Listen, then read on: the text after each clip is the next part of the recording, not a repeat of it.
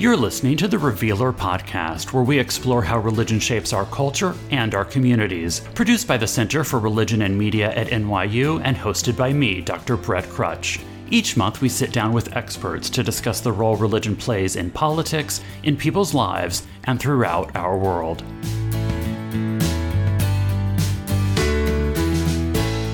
In today's show, we're discussing the popularity of Prosperity Gospel Pentecostalism among Latino Americans. What is Prosperity Gospel Pentecostalism, and why have so many Latino Americans been drawn to it? Why is it important to understand Pentecostalism, especially among Latino Americans, if we are to truly understand the place of religion in the United States? And how does the Prosperity Gospel keep the American dream alive for so many Latino Americans today?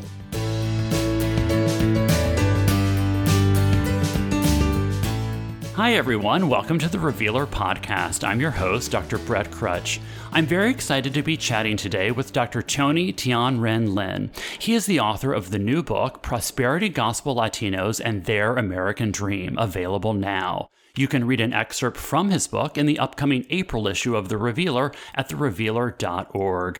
Hi, Tony. It's great to chat with you. How are you doing today? I'm good. Thank you for the invitation. I'm honored to be here.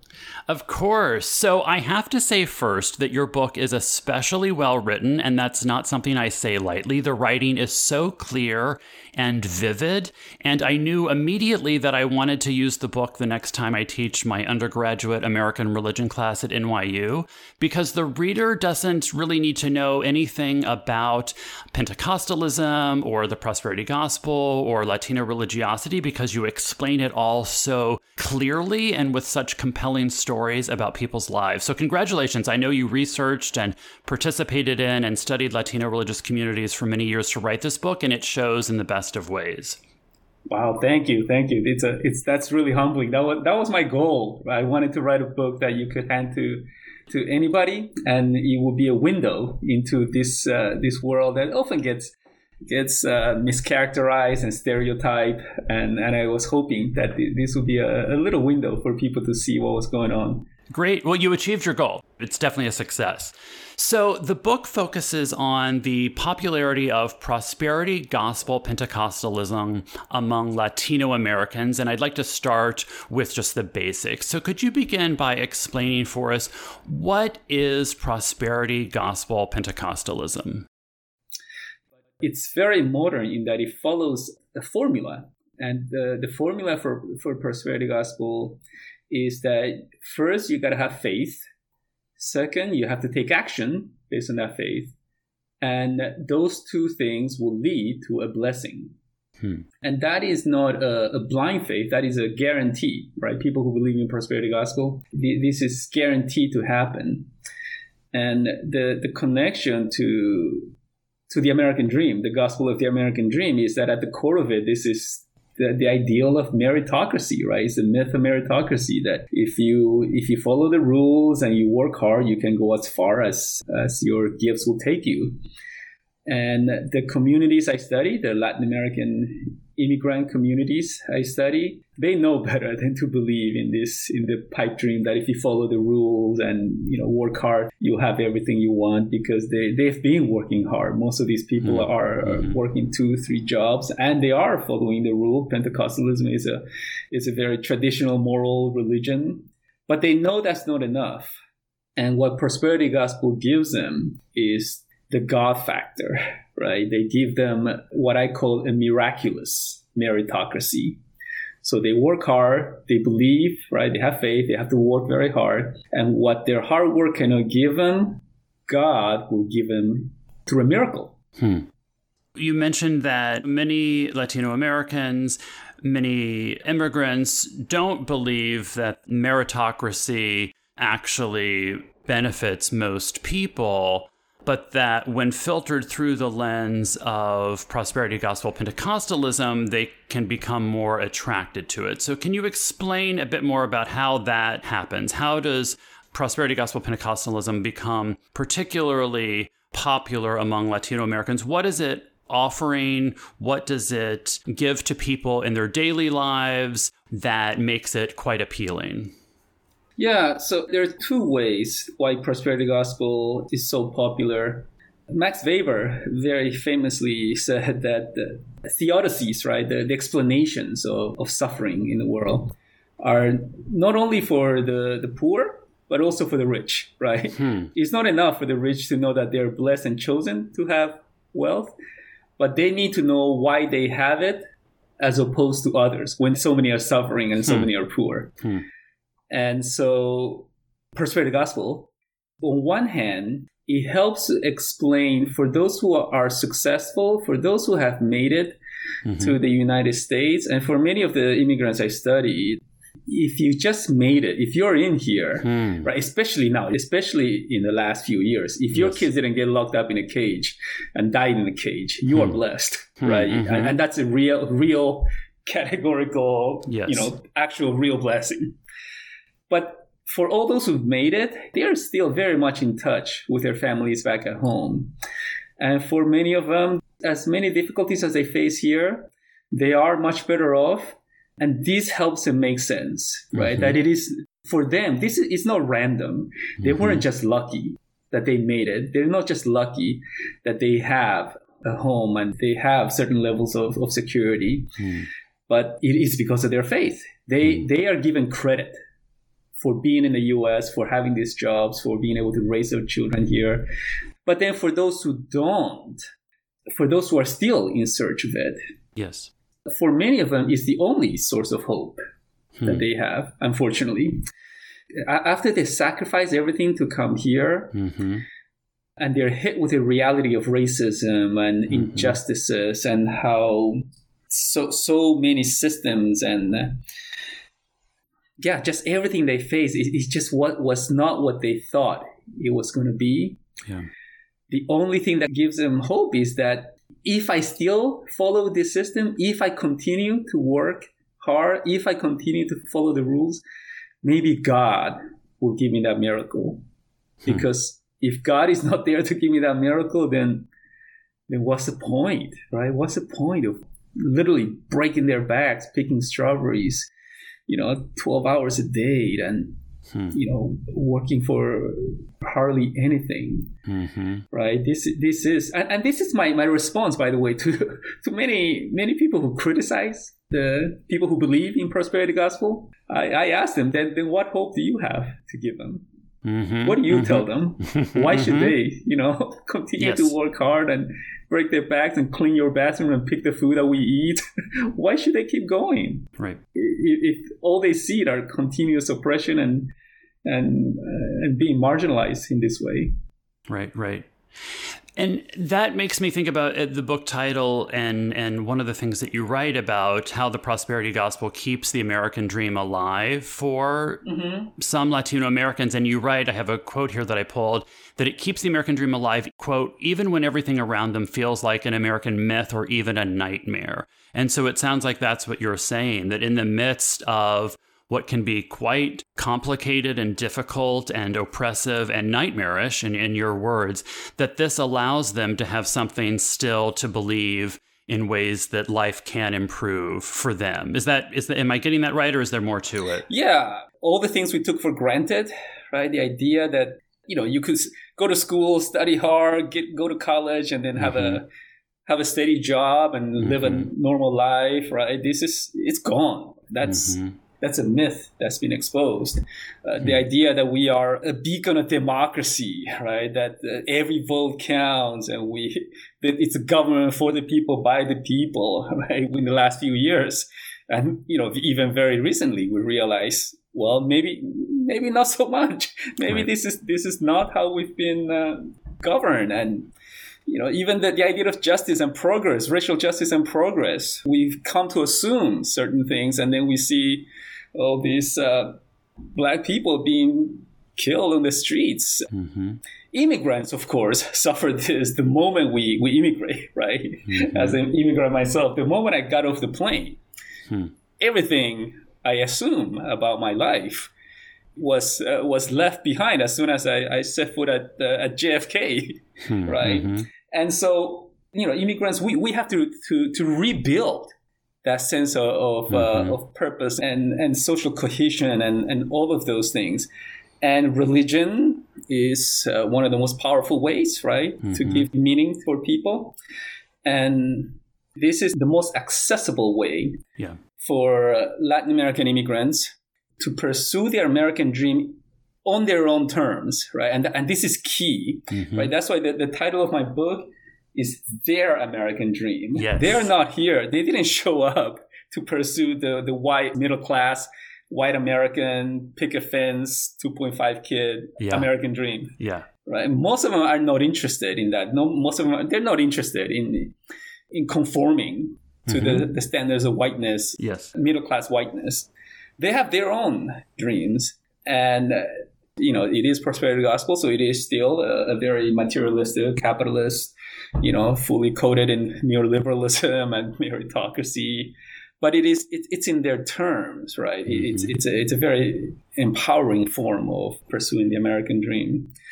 And something very, very interesting is that right now the three countries where we're seeing the most immigrants, Salvador, Guatemala, and Honduras, 90% of people in those countries believe in prosperity gospel. Wow.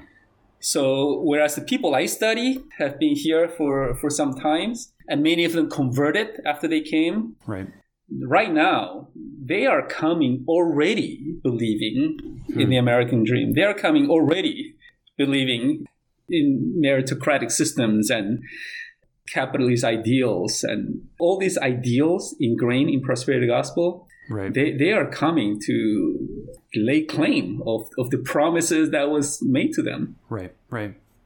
I suspect many listeners at this point have a question that I also suspect you get often about your work, and that is, how does an individual believer who is deeply devout and committed to her faith and leads a model life, but who remains in poverty or who is dealing with chronic illness, how might she make sense of the difficulties in her life given what she is doing to have a strong commitment to her faith? How do people reconcile those difficulties?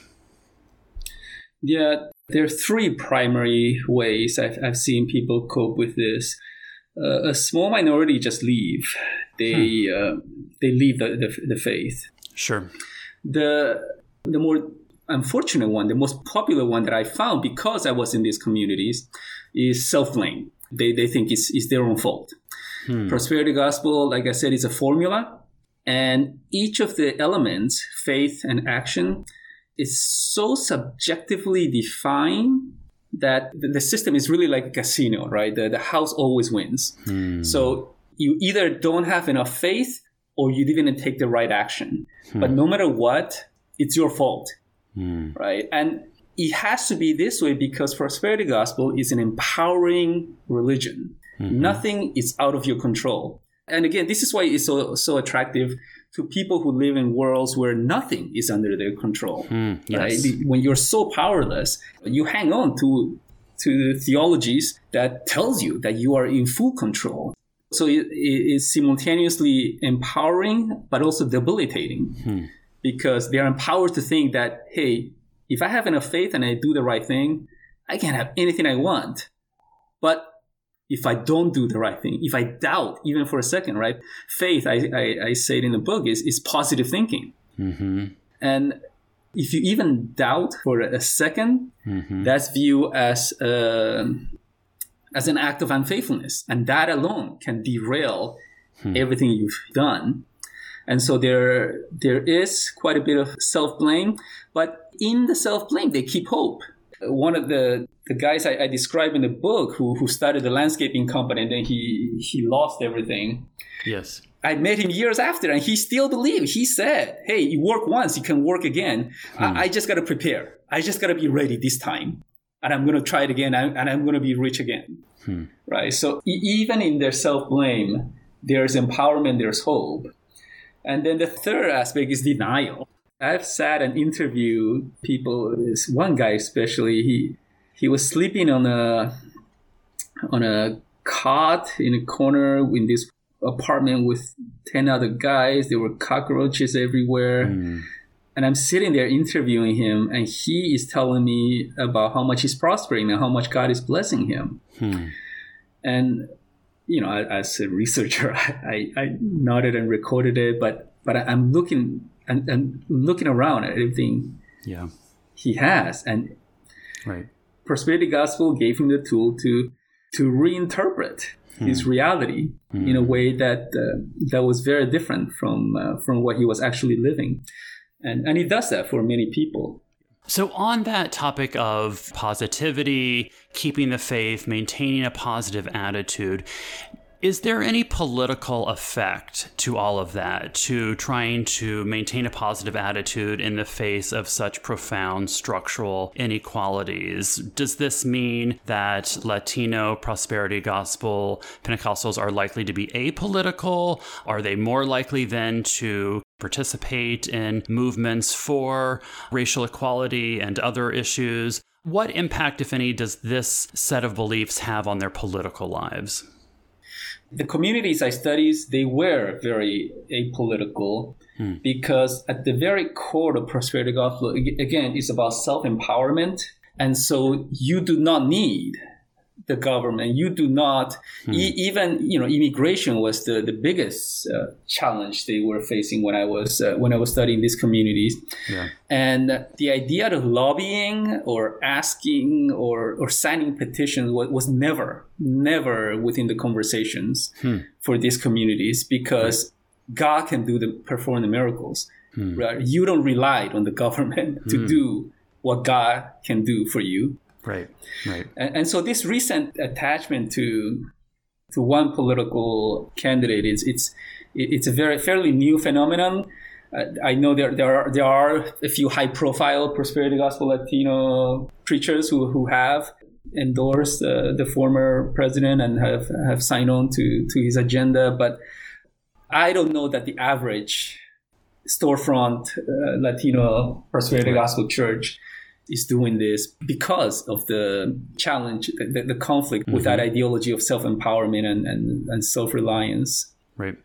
So you say in the book that being a Prosperity Gospel Pentecostal takes a lot of work, both spiritual work and physical work, and that the spiritual work and physical work can actually come into conflict with each other. So could you explain a bit what is the spiritual and physical work in the life of a faithful Prosperity Gospel Pentecostal, and how do they come into conflict with each other?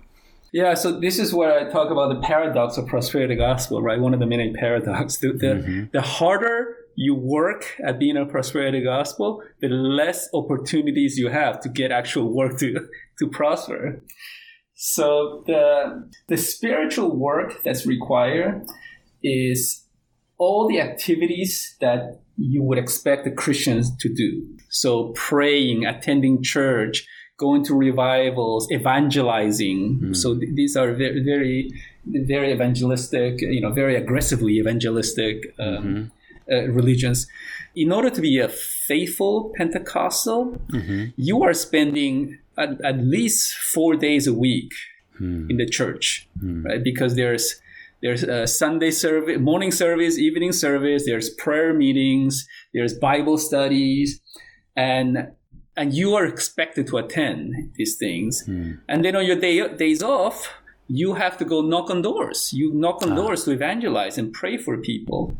Yeah. And so all of this takes a lot of time. And the paradox comes because a lot of people work in things that are seasonal, when it comes to spring and summers, I've encountered people who've turned down extra work in order to be at church or in order to knock on more doors and do church activities, because that's part of their spiritual work. They're afraid that if I don't go to church, if I miss church, God will stop blessing me. So I have to show up. Right? And then, of course, the other part, the other work is the giving money, tithing. right? Giving money is also part of the spiritual work.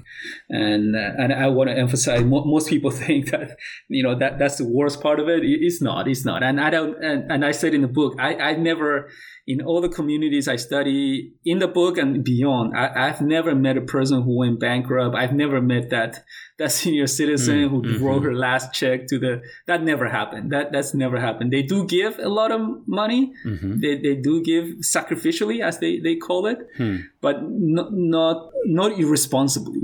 Right. I haven't met anybody who's given irresponsibly. I think that happens and the media catches it and you see that everywhere. But on a weekly to week, these are people who, extremely tight communities. And certainly for the pastors I met in these churches, they would not allow a single mother to give over their entire paycheck and neglect their kids. They would not encourage or support an act like that. Right. But the time invested in the church, that is real, and it takes away from their ability to work more, and the financial gifts that they have to give. They do practice tithing, which is giving 10% of what you make, and when you're making minimum wage, that's significant. Sometimes in some communities, and I've heard it, saving is almost an act of unfaithfulness. Right? Because why aren't you trusting God? Why don't you trust God? Why do you have to have it in the bank? Right. Invest it in the ministry, invest it in doing the work of God, and then God will bless you. Right. Wow. So these are the paradoxes that you find within those communities. Yeah, I mean, it's an interesting conundrum, needing to both be in church and an active member of the faith community while also needing to work and make money, and the demands on yourself when there's only so much any one person can do. So what I'd like to ask, because I think people in the media and in academia and elsewhere often dismiss Pentecostalism as an almost primitive form of Christianity that shouldn't be taken seriously. But you really say in the book that if we are to understand American culture today properly, we need to understand the place of Pentecostalism in the U.S. and perhaps more broadly the world. Could you say a bit about why it's so important that we have a better understanding of Pentecostalism and why more people take it seriously and we get rid of these ridiculous stereotypes? Yeah, I think the main reason, is most of Western Christianity is a form of prosperity gospel. And with that, the greatest challenge is that Christianity is supposed to be a religion of grace. But prosperity gospel and its meritocratic, materialistic emphasis is not, right? And the problem of merit is not just that it's so individualistic and self-centered, but the victim blaming of injustices that we see around us is something that continues to replicate injustices. It keeps us from getting to the real solution, and it keeps people on a path, on an invented path that will not lead to the solutions that they're seeking, right? Financial stability, being able to raise their kids. The myth of merit will not get us there. And prosperity gospel is, as the gospel of the American dream, continues to perpetrate that misunderstanding. And I think to end a lot of the injustices that we see around us, the structural injustices, we need to get to the core of why those are there to begin with. And they are there because at the core, we have this hegemonic idea that those who have deserve it and those who don't are lazy and fail somehow. And I say that the one thing we have to pay a lot of attention to, like I said, is that the largest prosperity gospel churches in the world are not in America anymore. They are not in the United States. This was born and created in the U.S., but the richest prosperity gospel preachers in the U.S., their net worth are a shadow of the global, right? If you look at some of the wealth of some of the prosperity gospel preachers in Brazil and throughout sub-Saharan Africa, I think that the assistant pastors in those churches have a net worth that's more than Joel Osteen here in the U.S., right? You can't even compare the money. And I say that I believe this is a form of cultural imperialism that's being propagated under the code of Christianity. It is wiping away local forms of Christianity, indigenous forms of Christianity. Christianity historically has been the most malleable form of religion in the world. Historically, this was a religion that people took and they adapted to their own context, and they wrote their own songs, had their local theologies. But now with Prosperity Gospel, it is wiping everything out. I've been in worship services in Buenos Aires and in Sao Paulo and in many places in the U.S., and you could close your eyes and it will be the same. Yeah, wow. Right? The core of the message in different languages, but it's the same. Wow. On one point, as a scholar, it's sad that we're losing local forms of Christianity. But I also think it's dangerous because it is exporting this very particular way of thinking about the world and relating to one another that I think is destructive. It's destructive to communities. Yeah. Well, thank you for that response and for this interesting conversation. I definitely appreciate it.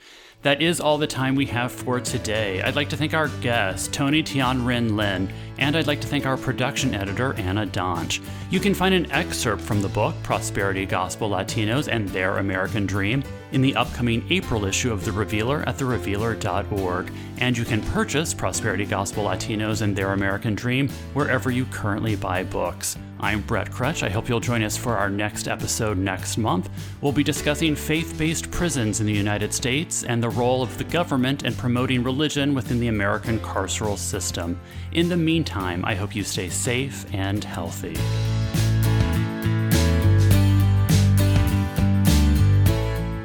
Thanks for listening to this episode of the Revealer Podcast, with music by Kevin MacLeod and production editing by Anna Donch. If you want to get in touch with us, we'd love to hear from you. Email us at therevealerpodcast@gmail.com and check us out at therevealer.org.